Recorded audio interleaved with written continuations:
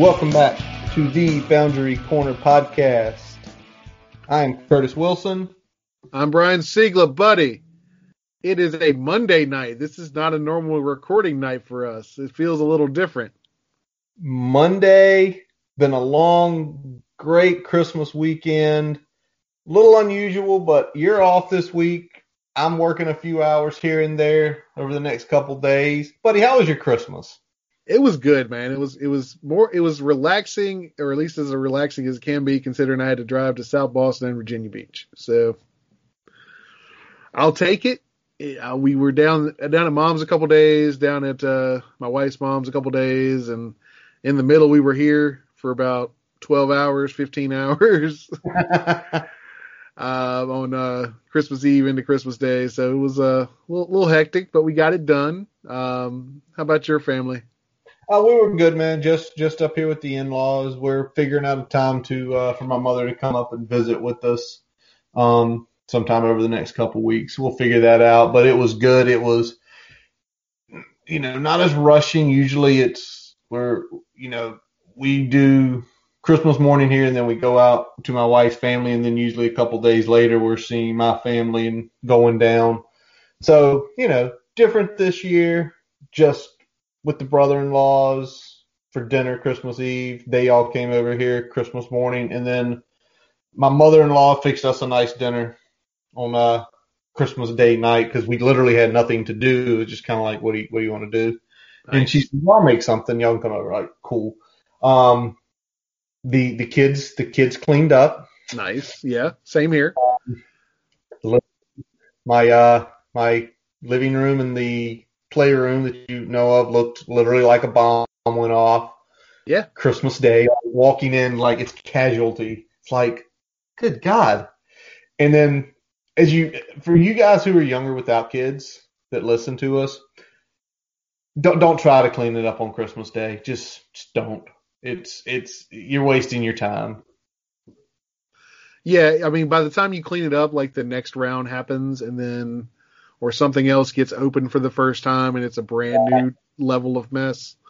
You kind of just let it all happen, do kind of one big scoop, make your dump run, and then easy peasy. It is. It's really funny because, we're sitting here and I got tons of Marvel stuff for the kids. The kids got tons of Marvel stuff from Santa Claus, Mario stuff, so many things here and there.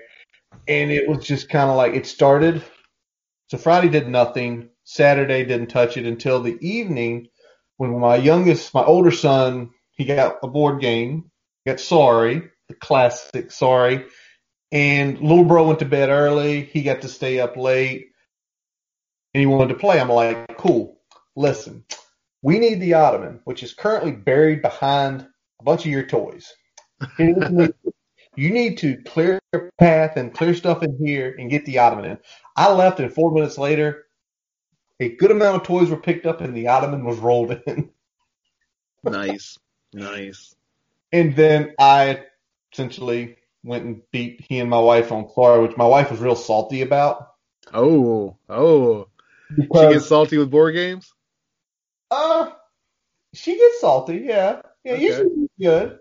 But she always claims that I sit here and I look like I have no chance that I am going to win. And then I pull the ultimate comebacks. Sorry, literally all 4 of mine on starts. They have 3 of 4 out, all rolling. Your boy came back. Hey. Won. Fourth quarter comeback. I like it. I like it. So, yeah, man. But it's been great. And like you said, it's a Monday. He's off. I'm working some hours this week. We're going to be watching a lot of football. Well, starting tonight, rolling on literally until, next Monday? Oh, yeah. Sunday. So this is the good times, fellas, although it's not quite as good as it normally is. But, Hey, enjoy it. Yeah. Enjoy it. We could be playing somewhere. We chose not to. There's your big thing. You can say we chose not to. And for everybody that listened last week, we really appreciate it. We appreciated Jeremy for coming on. Our highest viewed episode ever. So Well done, guys. You did thank it. y'all very We much. appreciate you. Yep. Thank y'all very much for that. And, you know, yeah. It was a good week. It was a good week. Good to enjoy Christmas. Good to have some things looking nice. I wish things were going as good in Hokie Nation, but we did get some good news a little bit earlier today, buddy. Damn right, man. Big Stone Gap releases a little video. Well, first, when you saw it come up like I did, it was like, oh, why is this a video? Oh Um, no. Oh no, this is not gonna be good. oh no. And then, you watch it, you get to the last, and it's like, I'm back. And it's like, whew, thank you. And Yes. as, as me and Brian have already sort of put out there, our logical side of our brains don't feel good about next year. We just don't. Having James back helps somewhat. It makes us super happy. He's an awesome player. He comes back and balls again. He's going to push himself into the upper regions of the NFL draft. Well, he goes from probably being in the top 5 of the class this year to probably being in the top 2 or 3 next year, maybe even head of that class. So I mean, it's probably a good thing for him. It's definitely a good thing for us, obviously, getting him back. So win-win here on this part. I mean, you could make your argument you strike while the iron's hot, but at the same time, I think he does have room where he can improve his stock if he has another good season, or at least a season like he had this year. I think that stock will go up just because there won't be quite as deep at tight end next season with the guys coming out. So should be good either way there. Obviously, we love having him back. I mean, versatile player, do a little bit of everything. His blocking has gotten a whole lot better in the last year.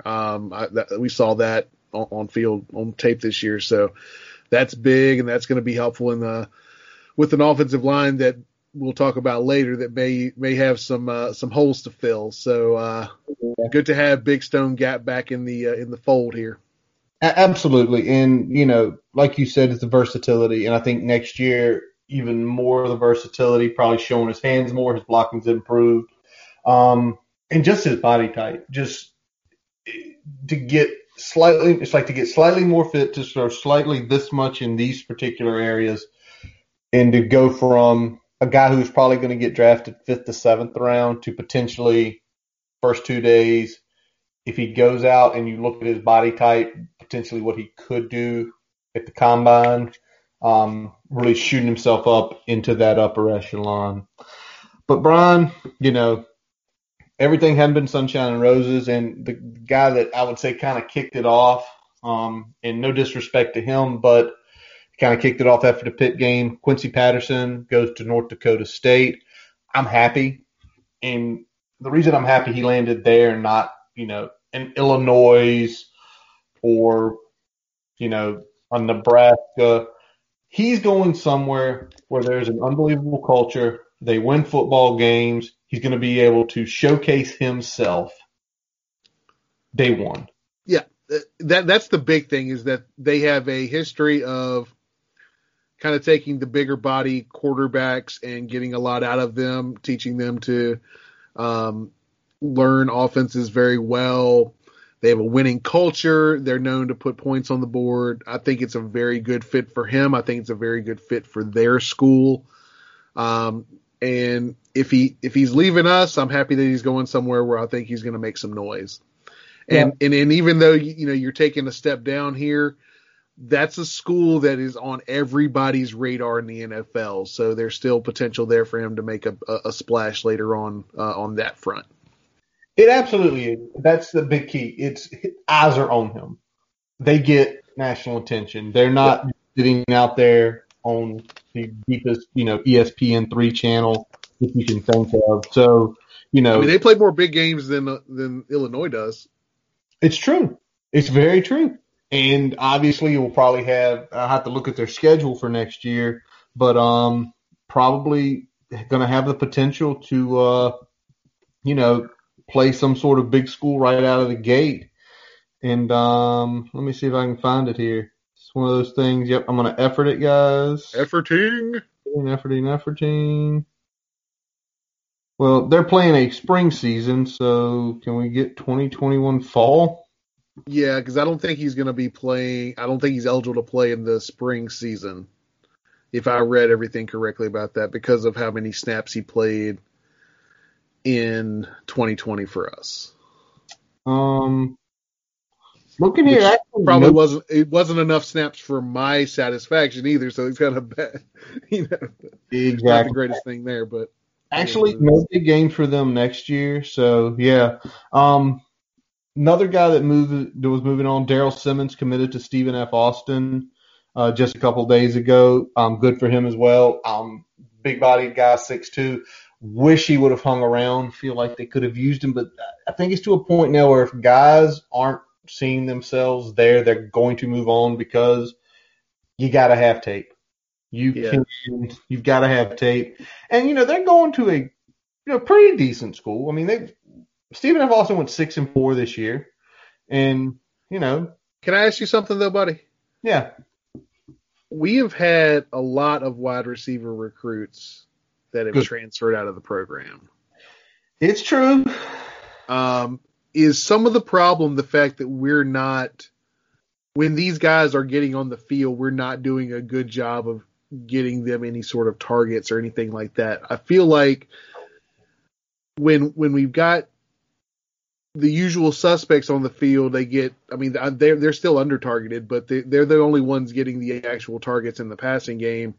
It seemed like as soon as some of the other guys came on the field, whether it was Fairs or Changa or any of those other guys, like we just either went straight run or were targeting tight ends or running backs when they were in there. I mean, it seemed like we weren't getting opportunities for guys that weren't named Turner or Tavion Robinson. I mean, that's just what it was.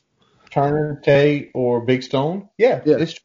And all right, Brian, we don't want to start cursing again because yeah, we do. Well, good Lord, it reflects upon what we're doing on the offense, and that's where it's irritating. And the irritating piece too is, and people have highlighted this on Twitter. Oh, we want to rotate like 6 or 7 wide receivers. Well, you don't. And when you do, you don't do anything to get the other guys not named Trey or Tay involved in the offense. Exactly. It's only so many wide receivers that are going to sit the bench, and then when they get on the field, just block. Yeah. Hey, we want you to go block or just run. It'd be a decoy. No, screw you. I'm here to attempt to get into the NFL. I need to show more than blocking highlights on tape. Yeah. And you kind of think with Simmons, especially as Fairs and Hodge, along with the 2 big ones, they were getting the PT. Some of these guys weren't. It's just like, okay, we've got to go. And I don't fault them for it. But it is what it is. And, again, why is our logic we don't feel good about next year? There's another reason. And we are full forward with no change. All right. I don't know how to feel about this next news. Okay. Because I love the guy as a player. But Gerard Hewitt essentially not returning, going to give the NFL a shot. You lose a huge leader on the defensive line. A workout warrior who obviously gives 100% all the time. Although he's undersized at, 6'1", 285 for what we want to do now. He's a vocal leader and a leader by example. So, those are good guys to have on your roster, even if they're not your frontline players. And the fact that he was also that to some degree, that's going to hurt a little bit. Now, I do think based on the way the system, obviously we're full go with what we were doing this year again next year. So the further we get into that and the further other players get into that, his body type is going to work himself out of snaps. It's very true. And I get maybe if he's saying this is the best my tape is going to look if I'm going to take a shot at the NFL and is going to run with that. Exactly. And then you kind of think next year, one guy that you kind of, I'm not saying you were impressed by, but you were intrigued at times how he played was Josh Fuga. Yeah. Although Fuga's only 6 foot, Fuga's 305. He's huge. You've got Crawford, who's a 300-pounder. You've got Cunningham coming back next year, a 300-pounder. You've got Pollard's undersized, but you've got Kendricks, who's getting up there. And Kendricks is that guy with that about 6'2.5" height. Yep. And some of the other guys that we've recruited, 6'3", already 2'9". He's in the upper 280s too, so he's a load, even though if he's not quite that 300-pound range that you're looking for.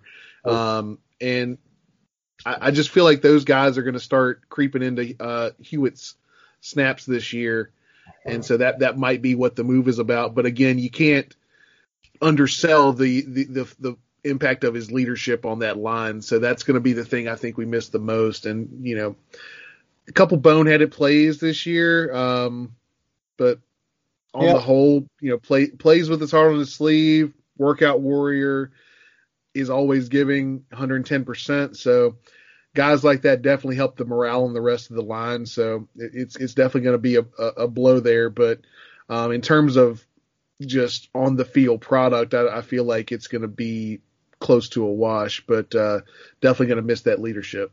Absolutely. All right. Well, let's get into probably along with the two quarterbacks, with Hendon, who's still out in the portal, and Quincy, the two biggest named players, high profile, high recruits, 4 stars, top 100, top 247s players, Brian Hudson and Doug Nestor. Everybody knows they're in the portal. And me and Brian were talking a couple of days before it happened. We're texting back and forth, and it's like, you text me, Brian. It's like, I keep hearing this, and I don't want this. But Doug Nestor, start with him. Yep. Just a couple days ago, commits to West Virginia. Fucking A. What the hell, man? Well, first of all, I'm gonna say something. It got us pissed because we're the age where West Virginia, to me, was the bigger rival than UVA. It was. It was more heated.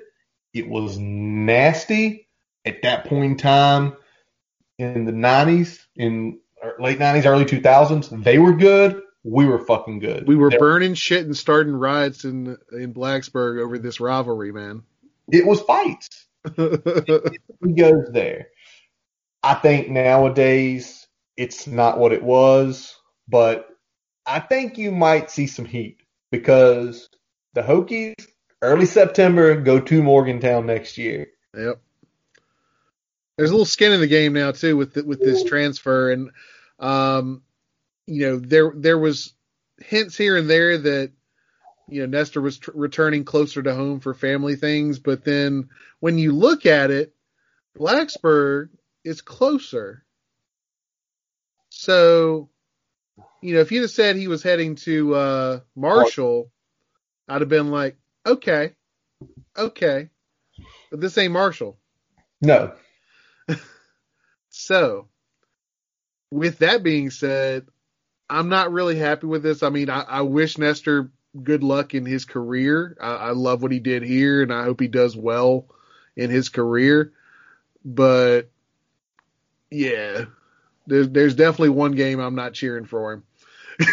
Oh, no, not at all. And, again, best of luck to him. But for us older in the fan base, and obviously our guest last week is one of them with, starting school in 2004 when it was still nasty. This is the one that we just kind of grind our teeth at and just say, okay, here's what I hope happens. I hope you miss your block and we crush your quarterback the first time and he's out the whole game. And one of those dogs up front starts yapping in his mouth. Yep. Hope that happens. All right. The second transfer, Brian, was Hudson. Hudson did go closer to home. He went to Louisville. It's in ACC. I don't know the next time we'll play them. It took 7 years to play them the first time because he's liable to be long and gone by the time. We played Notre Dame twice before we played Louisville. And it's hilarious. It kind of crawls you under your skin that he did go to an ACC competitor. Obviously, there were things going on that we're not going to touch here that's a lot of hearsay. It looks like a lot of back and forth with things going on. Some of it wasn't so much hearsay. I mean, it was on the timeline. It just, we don't know how much of that played into the decision to leave. Well, I mean, it was clear that, Hoff and Hud's parents were beefing on the timeline, grow up, people, and probably off the timeline too. Who knows?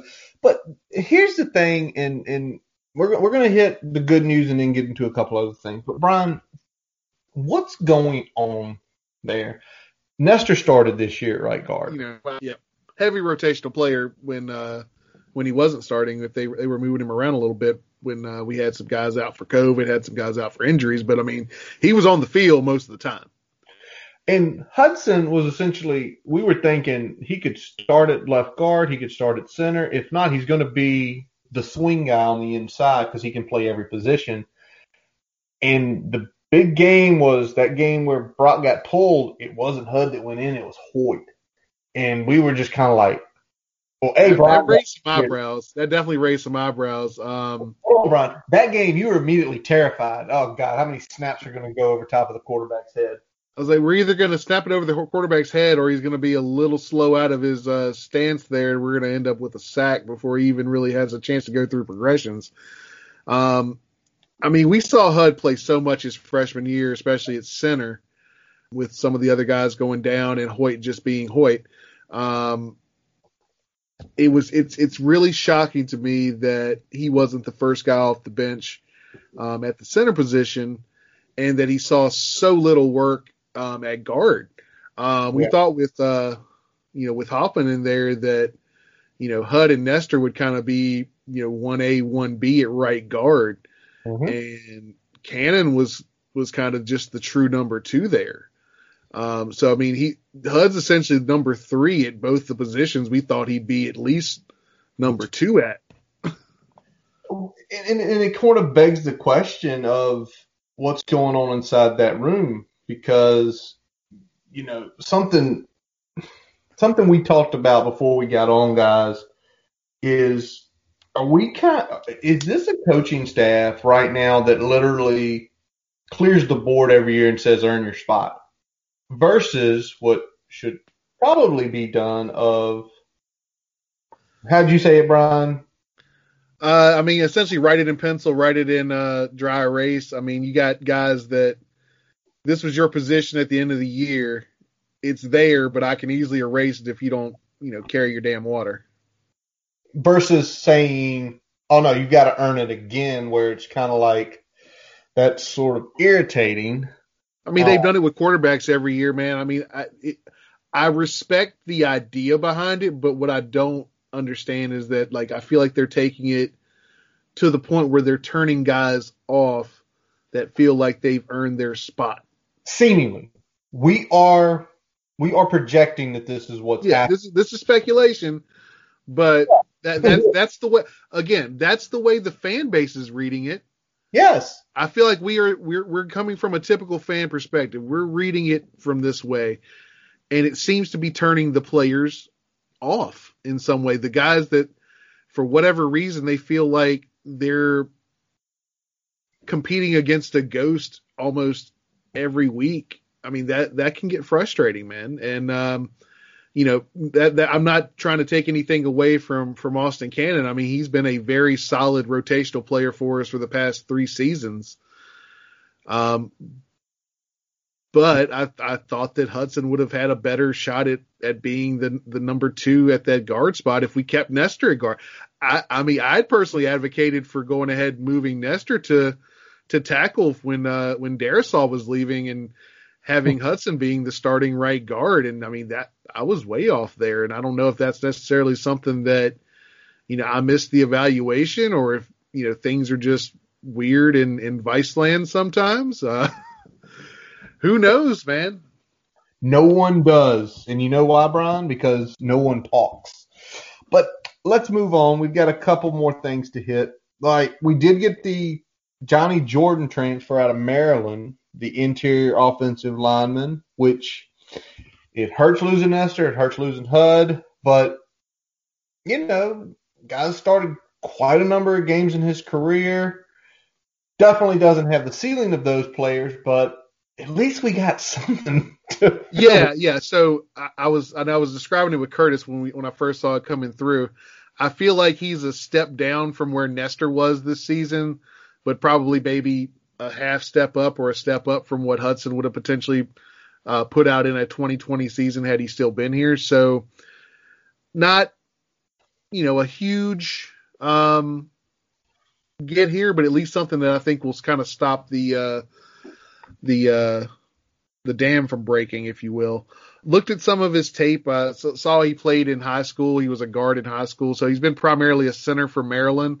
But he's played guard in his career, so that's possibly he would slide in at guard, or it could be a situation, where we'd slide Hoff over to right guard and let him play center, depending on their comfort level there. But decent pickup for us.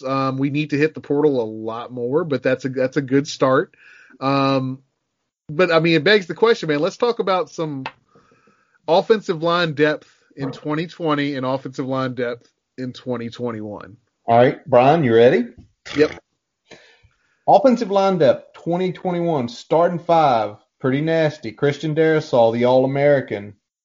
Leticus Smith, who is getting higher and higher talk. I don't think he's got enough to make it this year. He puts another good campaign together. Leticus is going to be a guard in the first 5 rounds of the draft. Hoffman, the tone setter. Nestor, the second year sophomore who probably played more like he was a junior.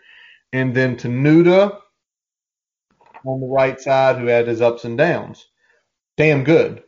Really good at sealing the edge there. Sometimes hit or miss in pass pro. Exactly. With the backups of Cannon, Hud, Silas, who was, had gotten some good time the previous year, and Hoyt. Even with snapping issues, the guy's still okay at center. I mean, we were 9 deep. We were 9 deep on the line where you, like any combination, like, okay, we can make things happen. Yeah, you were 9 deep. You feel like even if 2 guys go down, you're still able to put out a competent line, a line that you feel like can do something. A couple guys go down, pass pro gets a little spotty, but across the board, still a pretty good line there. 2021, what we're looking at this year, we've got. I'm gonna go ahead and say Tenuta is gonna slide over to left. I could be wrong. Yeah, but he did during Darrisaw's. Yeah, he did when Darrisaw was out, so I'm going to assume that's what we're going to go with. Lester Smith coming back, left guard. I'm going to stick with Brock Hoffman at center. We'll put Johnny Jordan as the penciled-in right guard for now, and Silas Zanzi on the right tackle.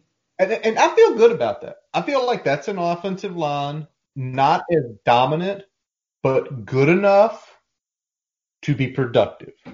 I think that's still a line that's better than we had in 2018 and 2019, but not a line that you want to, get national publication like we were getting most of this season. But next is where it gets sort of with Jesse Hansen, Parker Clements, Caden Moore, and potentially Austin Cannon coming back. I mean, the guy that we think is the if guy is the only guy with, playing experience. He started some games and he's had really heavy rotational work. So, you'd feel good with Cannon as kind of your swing man at the both guard positions there. But beyond that, it's a bunch of question marks. We know Caden is a road grader, but we don't know how he'll hold up in pass pro.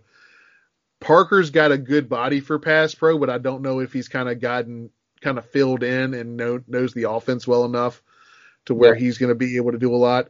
And I mean, Jesse Hansen is a talented player, but I think there's just, still some question marks there. Hopefully he's going to be a guy that's going to be more like Cannon that can kind of do a little bit of everything on the interior of the line there, to be kind of that safety valve in the interior. Well, Hansen has to me, Hanson's a guy that has the potential to step because of, you look at his body type. And when I say that, Hanson he's 6'5", he's 310 pounds. He's that guy with that prototypical tackle body type where if something can just click, he would be an unbelievable swing tackle. I think Parker Clement's definitely got a little bit more seasoning, a little more weight before he's there. But who knows, a regular off season, you don't know what can click. But essentially, I think we're going from an A to I'll give it a C plus for the way I'm looking at if we're going to talk portal, we definitely need to hit at least one tackle. Damn right. The portal. And because I think interior we can mix and match, especially if Cannon's back. Mm-hmm. But Hanson being more of a guard fit than a tackle fit, even though I think he might could play it, you definitely need to go and get a tackle that's not a essentially redshirt freshman as your swing guy. It's true, man. But the whole thing is we're sitting here talking portal in general. We've gotten one interior offensive lineman. We need another offensive lineman. Wide receiver's the iffy one because if we'd actually passed the ball like we did against UVA, you saw Changa Hodge become that stick mover. Yep. We don't know what Evan Ferris can do. We feel great about Trey Tay and Big Stone Gap. Let's go ahead and move Blackshear to wide receiver because we've brought in 11 in the last 2 seasons. No, Brian. We're going to continue to put him in the backfield. He is not a spellback. We have 10 running backs. He should be in that group, Brian. No. I'm very sarcastic right now. He needs to be in the slot. It needs to be him and Payute working in the slot next year. Or one of those guys that can work outside and let Tay slide in the slot. We can go 4 wide if we need to sometimes, man. I'm sick and tired of not getting guys with talent involved in the offense because you're fucking hard-headed and you made a decision and you have to stick by that fucking decision to make you look like a big fucking genius. Ooh. Somebody poked a bear right there. Sorry about that. Exactly. But the whole piece is, I kind of joked with Brian, other than running back, go the portal everywhere. I mean, we need some defensive tackle depth. We need some defensive end depth. We need some linebacker depth. With Rook officially gone, you got Dax and Tiz and Keshawn, but you need at least one more. Corner feels okay. Safety. I think we need safety help with anything, in my opinion. You don't. Why don't you feel like safety's okay right now? We were kind of plugging and playing at one of the safety positions, and we just lost our best safety is heading to the NFL draft. So we weren't solid at the boundary safety all season, and our free safety is now heading to the NFL. So I would like to at least get one safety that's got significant playing time at playing safety, at playing the position of safety. Love you, Taylor. It was an awkward adjustment there. You did okay in spots, and you had some ugly times in spots. But I get it. You were playing out of position most of the season, so you get a little bit of a pass from me because of all the roster choices we made and some other unfortunate things happening just before the season started. It's very true. But then you got to kind of go out there. By the way, folks, go Google and search 247 portal and just go look through that cluster heat. Jesus, Lord have mercy. And it's going to grow. It's going to grow easily the next month. So we'll probably have, I feel like every episode that we're on, we're going to be talking about either somebody in the portal from Tech. We picked up somebody who was in it but now is back home. Yeah, we're going full Wild Wild West here pretty soon, guys. I mean, as crazy as the kind of the first round has been here, I feel like we're going to see probably another second round. Either if it's not sometime in early January, it's going to be sometime as we get to spring ball and people start seeing that they're further down the depth chart than they thought they'd be. Exactly. And that's going to be super interesting. It's going to be something fun to watch. And, yeah. So, all right, Brian, let's just hit real quick before we get into picks. Yep. We clearly had our blow off last week. Yeah. That was us bringing on a guy that wanted to get stuff off his chest, and we were throwing in with him. I still, and it's going to be the third time I say it, I don't feel good about next year. I want to be completely wrong on everything. It's no disrespect to the players. I want the players to win. I want the players to get theirs. Yep. But we had the presser. We discussed that, and that felt okay. But it's like, well, what's going to happen next? And that's going to be my issue. Because you can say it, you can have an opening presser or a end of season presser and make things sound like, oh, we're going to do some changing. But it's like, what are you going to change though?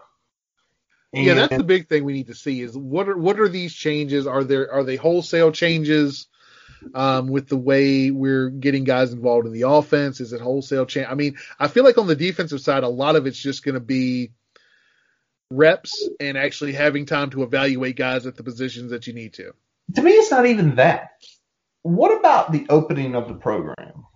Yeah, I'd like to see that too. Because if we're going to sit here, and my thought is probably potentially in March they're going to probably start maybe letting the press back in to some of those where the press can be on site. Maybe. But then what are they giving? If they're having scrimmages, are they allowing anyone in? And I mean, they could still say, well, COVID, and they essentially they have their ace in the hole this year. Well, COVID can't let people in scrimmages, can't do this, can't do that, which is bullshit because it's gonna be the MO of the coaching staff. Yep. The other piece is I want answered, and I don't know how you say it, but you want somebody to ask.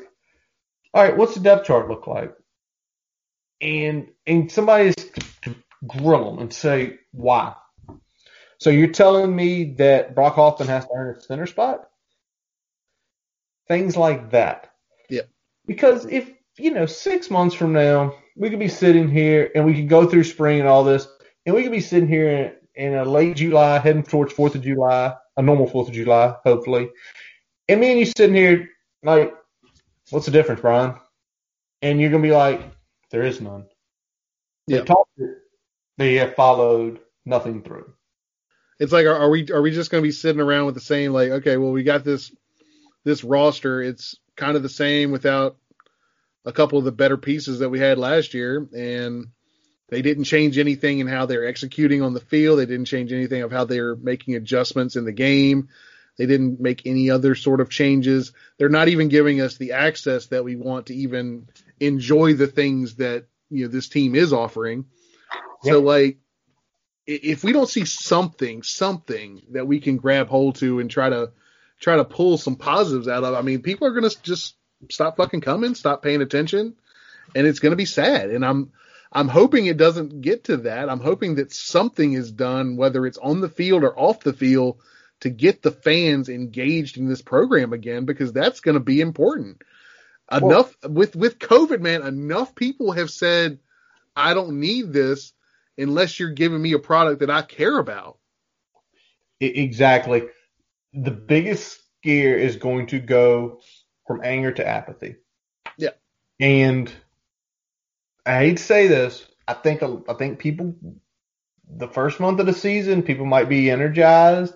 But you go out there and you look shitty against Middle Tennessee, you look shitty against Richmond, you lose to West Virginia, and you lose that opening ACC game, it's going to go to apathy. And once apathy hits, if apathy hits, you better fucking fire him. Yep. Because there's going to be somebody with a hell of a lot more money and a hell of a lot more pull than me is going to be like, fuck you, get out.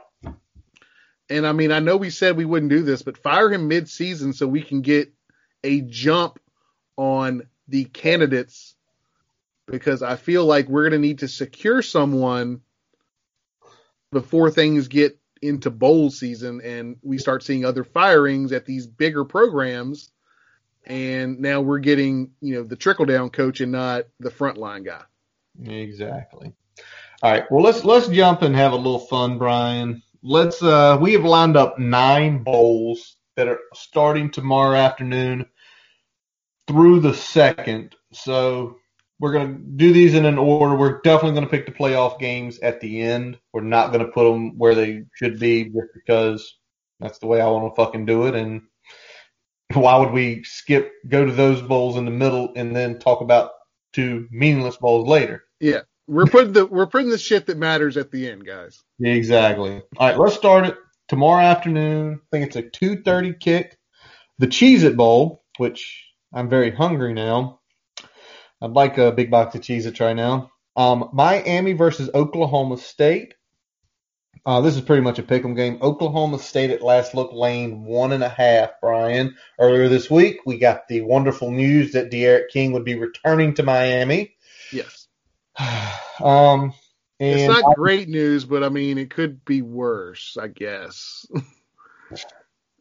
on the Miami front. Anyway, I still like Miami in this game. I think D'Eriq King takes care of business. I feel like him coming back is kind of a good boost for them, despite some of the other things that, with opt-outs and all that other stuff that you can't control. I still like Miami here. I feel like Oklahoma State has been kind of inconsistent this season on the whole, even though they fielded a pretty good squad. So I'll take Miami here.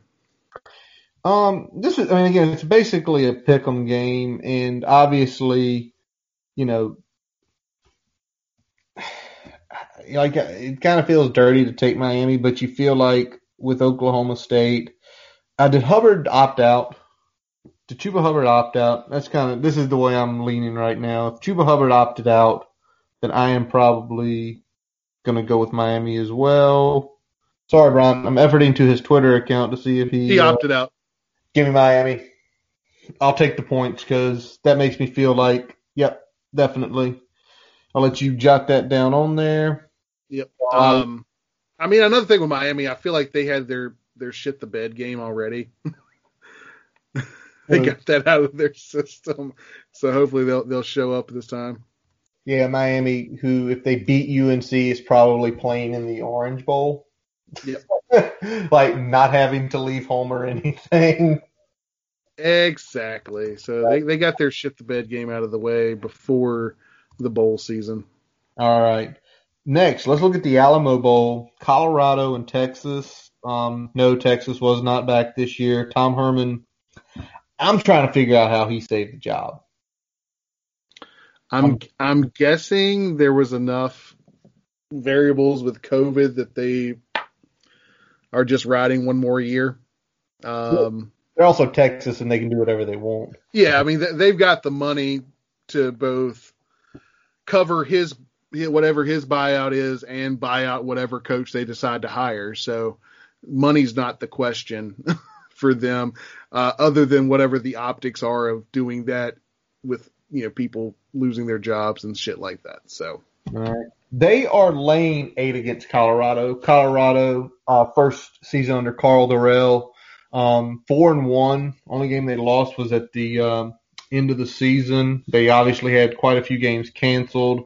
Beat Arizona, got a coach fired. San Diego State's always a solid team. And Stanford and UCLA, are what they are. That's going to be in Texas. It just feels too big the way Texas played this year. But on the other hand, Tommy Herman, one game seems like he always can get his nut up and figure things out. I will lay the points. Give me Texas. All right. I'm going to actually go the other direction here. I think Colorado showed me enough. Texas is really bad on defense. I think Colorado will be able to score, and I think that's going to be enough to where Texas has to squeak out a win instead of having a comfortable win at the end there. So I'll take Colorado. Got it. All right. Well, Brian, there comes a time when Belt becomes the Duke's Mayonnaise Bowl. I feel like this bowl is like got Halifax written all over it, man. Like everyone from Halifax eats Duke's mayonnaise on their sandwich. Everybody from Halifax shops at Belt. It's the ultimate connection to our hometown. And this year it's Wake Forest, Wisconsin. Wisconsin laying 7.5 points. Obviously we saw Wake this year, and um, that was the beginning of our frustrations because if we had just run the right damn thing, we make Wake look a lot worse than they actually are. But we didn't. We got stupid. Yeah. In offense, and y'all know who we're referring to in that case when you try to run at the edges of a team that sets the edges well versus the inside where they're shit. Oh, sorry, we're picking the Wisconsin game. Give me Wisconsin. I think Wisconsin's going to blow the doors off Wake Forest. I don't care if Wake Forest had to drive 2 hours to Charlotte to play this game. Wisconsin, more talent, better quarterback, better run game, better defense. I'm with you because honestly, Wake Forest befuddles me. Just across the board. Like, so, they lose a game to NC State at the beginning of the year went down to the wire. Then they closed the year by getting blown out by Louisville. And in the middle there, they beat us, they beat Virginia, and take UNC to the damn brink. I don't know what this team is anymore. Like, I thought I knew in the middle of the season when we played our game, but I apparently have no fucking idea who they are. So in that case, I will take Wisconsin. Exactly. I've seen Wisconsin blow people out. The losses were to 3 pretty good teams. So yeah, I think Wisconsin wins big on that one. All right, Brian, let's get into the New Year's Six. In an intriguing matchup, one I'm actually looking forward to watching is going to be on Wednesday night, the Cotton Bowl with Florida versus Oklahoma. This line flipped big. It is Oklahoma 2.5 now. Just a few days ago, it was Florida like -4, so a 6.5 point swing. Obviously, Florida's got quite a few opt-outs going on. But what are you feeling on this one? It would have been a no-brainer for Florida before these opt-outs, but we had just in the last 24, 48 hours, several of the key players for the Florida have opted out. So I'm going to take Oklahoma here. It's pretty much a field goal game here, as close to a pick 'em as you can get without being a pick 'em. So I'll take Oklahoma. Yeah, you got Kadarius Toney opting out. I'm trying to see if Kyle Pitts is opting out. Marco Wilson opting out. More receivers. So I'm with you. Give me Oklahoma. Just because I feel like Oklahoma's going to be able to score on the Florida defense. And with Florida, with more and more people opting out by the day, you just got to feel they're not going to be able to keep up, and definitely not within. So Florida had Toney, Pitts, and Grimes all opt out. That's your best receiving target and 2 of your good receivers. What about Trask? Has Trask decided to opt out yet? Or is he going to? I haven't seen anything about Trask. Well, he's kind of still playing for. And then Marco Wilson on the other side of the ball. So. Yep. Yeah. So that makes Oklahoma kind of a no-brainer here. But all right, let's go down to Atlanta next, Brian, in the Peach Bowl with the Georgia Bulldogs and the Cincinnati Bearcats, the undefeated Bearcats, AAC champions, with Luke Fickell, Marcus Freeman at defensive coordinator. I think they're looking for a little respect in this game. And I think with the amount of time they have to prepare, and again, I can't see Georgia blowing them out. I can't see Georgia winning by 10 points. I think it's going to be a scrapper. And when you have that sort of game, always go dog. So give me Cincy. Give me the 7 points. I think they pull the upset outright. I think it's going to be an absolute war. Going to be an absolute war on New Year's Day at noon before we get into the big games. Keep an eye on it. Okay. I'm actually right there with you. I'm not going outright win, but I think Cincy is definitely looking for some respect after all of this big time snubbing by the committee. Probably at least having them at least probably 2 slots lower than you would think they should be based on what some other teams have done. Most people had them right behind A&M, kind of right there at that 6th spot.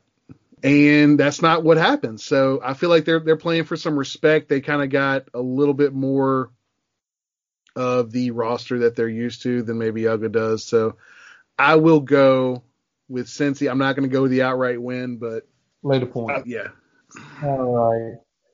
Next one is going to be the Fiesta Bowl with Oregon and Iowa State. Iowa State laying 4 points. So Brian, what do you think on this one? Oregon's going to outright win this game.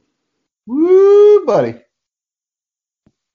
I think it's going to be very, very close, but and I mean the line says it there. It's at 4, but I think Oregon's going to squeak it out. You think Oregon squeaks it out here? Yep. I'm kind of going to be with you. If you think about the bowl game last year where a lot of people didn't, I'm not going to say gave them a chance, but just one of those things where it's like, it seems like Mario Cristobal is the kind of guy when he gets into a one-game situation, he has very good, this is how we're going to win this game. When he can control long-term outcomes, he does a very good job. He does. And so give me the 4-2. I'm with you. I think Oregon wins this game outright. And this game's going to be on Saturday afternoon at 4. So, get your beverages, get your popcorn, get ready for it. All right, before we hit the big 2 games, let's go to the Orange Bowl. The Orange Bowl on Saturday night. North Carolina, Texas A&M. Texas A&M laying 7 points. Carolina's already had a few guys already opt out. I've got to say this is going to be A&M big. I think A&M pissed because I think A&M says we had to play Bama second week in the season. They beat us by 28. Ohio State's played 5 games. Why didn't we get in? They played 6, but they shouldn't have played 6 because the Big 10 changed the rules. They kept changing the rules, and remember it was 6 when they looked like it was 7, but then it went to 6. Yeah, it looked like they were only going to get 6. They essentially kept finding ways to make Ohio State the conference champion. So I think that's all they did. They kept finding ways so that Ohio State would be their conference champion, so they would have a chance of having a team in the college football playoff. And I don't disrespect them for doing it. It's still shitty. It's still very shitty. So give me A&M. Give me A&M by 3 touchdowns. I'm pretty much right there with you. I don't know if I'll take the 3 touchdowns, but I'll definitely take more than the 7. Especially since I don't know what UNC team is going to show up. True. Like, if the defense that played against us and against Wake Forest shows up, it's going to be more than 21 points. Yeah, exactly. Exactly. If you're giving up points to in the 50s to a losing team in those matchups, you definitely going to get your ass ran against Texas A&M. Damn right. All right. Well, let's go to the playoffs, man. The Rose Bowl in Arlington, not Pasadena. Yeah, Rose Bowl by way of Texas. Rose by way of Texas. I give them. I don't know if this the Rose Bowl committee or Northwestern Mutual who sponsors it. I give them credit for moving it where fans could come. At least the kids families could show up. So California, you're a bunch of idiots. If nothing else for that game, you should have said every player, coach, staff member can bring 4 family members. That they got us a 70,000 seat stadium. You can't just spread some motherfuckers out, like let 1,000 in there and spread them out. Dude, no, Rose Bowl's a hell of a lot bigger than that, man. How big is the Rose Bowl? I forget how big the Rose Bowl is. Hold on, 90,000. Say that again. 90,000. So yeah, they could have done. You can let 1,000 people in there and spread their ass out. Yes, you could. It's not that hard. All right, this is a big one. This is Notre Dame. This is Alabama. Historic programs, which I feel like I don't know what meeting this is for them. I'm going to effort this real quick. They have only played 7 times. 7 times, which is just insane to think. Last time was clearly 2013 in the BCS championship game where Bama blew their doors off. Then 87, 86, 80. Yeah, they didn't play a single time between 87 and the 2012 national championship game. Only 3 times in bowl games. That's crazy. To the 70s. It's crazy. Bama's laying 19, Brian. What are you thinking? You know what? My head is saying take Bama in the points. They've been playing fucking lights out, but I feel like this was going to be tighter than that 2012 matchup. Oh yeah, we're going to see a little more fight out of the Irish. I feel like there's some guys on that team that are playmakers. They're big play guys in the right circumstance. So I think the Irish will keep it closer than the 19. So give me the Irish there. Yep. And I'm going to go with you on this. And if the Irish are smart, and they didn't do this against Clemson, they have the talent where they need to slow this game to a fucking crawl. Yep. I mean, literally snap the ball with 2 seconds on the clock. Do not try to play pace with Alabama. Don't do that. And I hate to say this, and I'm going to go back to our game versus Clemson this year. Look how it worked. You limited possessions. You slowed the game down. You went to some of your strengths. Yep. And we were in that ball game. Notre Dame, when that game started here, a couple Saturdays ago, I'm like, slow it down. And they're trying to sling the ball. I'm like, you're playing the game. You can't run Kyron Williams and Chris Tyree until they can't run the ball anymore, and use Ian Book as your stick mover on 3rd down. That's it. Slow, steady, slow, steady. I'll take it because I think Brian Kelly's a smart enough coach who knows that's his only chance to win. But by all means, if we're sitting here on Friday afternoon and I'm seeing them go 3 and out because they're trying to sling the ball and be like, fuck. Easy as that. That's all right, man. I think they'll bring a little bit more fight than they did against Clemson. I think they'll have a better game plan, especially with the amount of time they had to prepare for it. And I think they've seen what can happen against Clemson, and they'll learn from that mistake as well. All right. Well, speaking of Clemson, they are playing Ohio State in the Sugar Bowl. Clemson's laying 7.5 points. Mm-hmm. Did you hear Dabo's comment about why he put Ohio State 11? I heard it. Well, the other teams had played 9 or more games, and I had to put them above because they played 9 or more games. All right, Dabo, we got you. We got you. You know, you kind of backtracked why you put them 11 versus just saying, well, I don't know if they're good or not. They ain't played enough games. That's all you had to say. Yeah. Not that the other teams had played a bunch of games. But this is obviously a rematch from last year that literally went down to the wire. And the way I feel about it this year is I do not think Ohio State is as good on defense as they were last year. I think Clemson's better on offense. I think their line is better than it was last year. I think Lawrence has went another notch with the way that they're running that offense. I can't – I see this as a 10 or 14 point game, somewhere like 42-28. 42-31. Going to be competitive, but I think Clemson pulls away late. What do you think? I think Ohio State will have a lead in this game. I think they still lose by at least 10 points. Okay.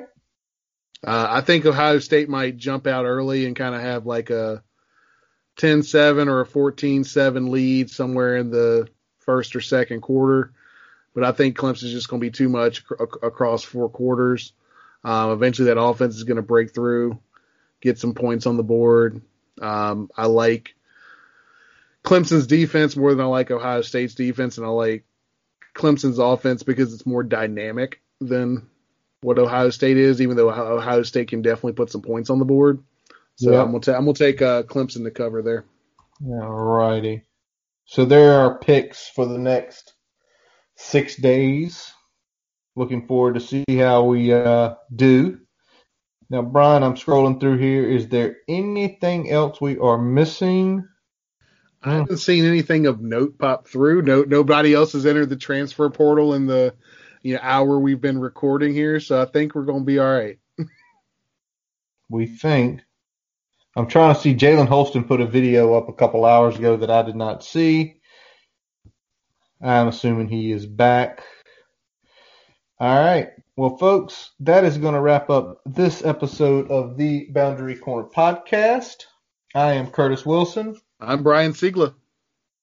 Follow us on Twitter, Facebook, and hit the subscribe button for the podcast on your favorite source, including Spotify, Amazon, and Apple Podcasts. We always look for feedback. DM us on Twitter. Leave a review on one of the podcast sources so we can read it, what you want to hear more of, what you want to hear less of. As always, we let our buddy Jason Long play us out. Catch him on Spotify and Apple Music. We thank you for listening. And as always, let's go. Hokies!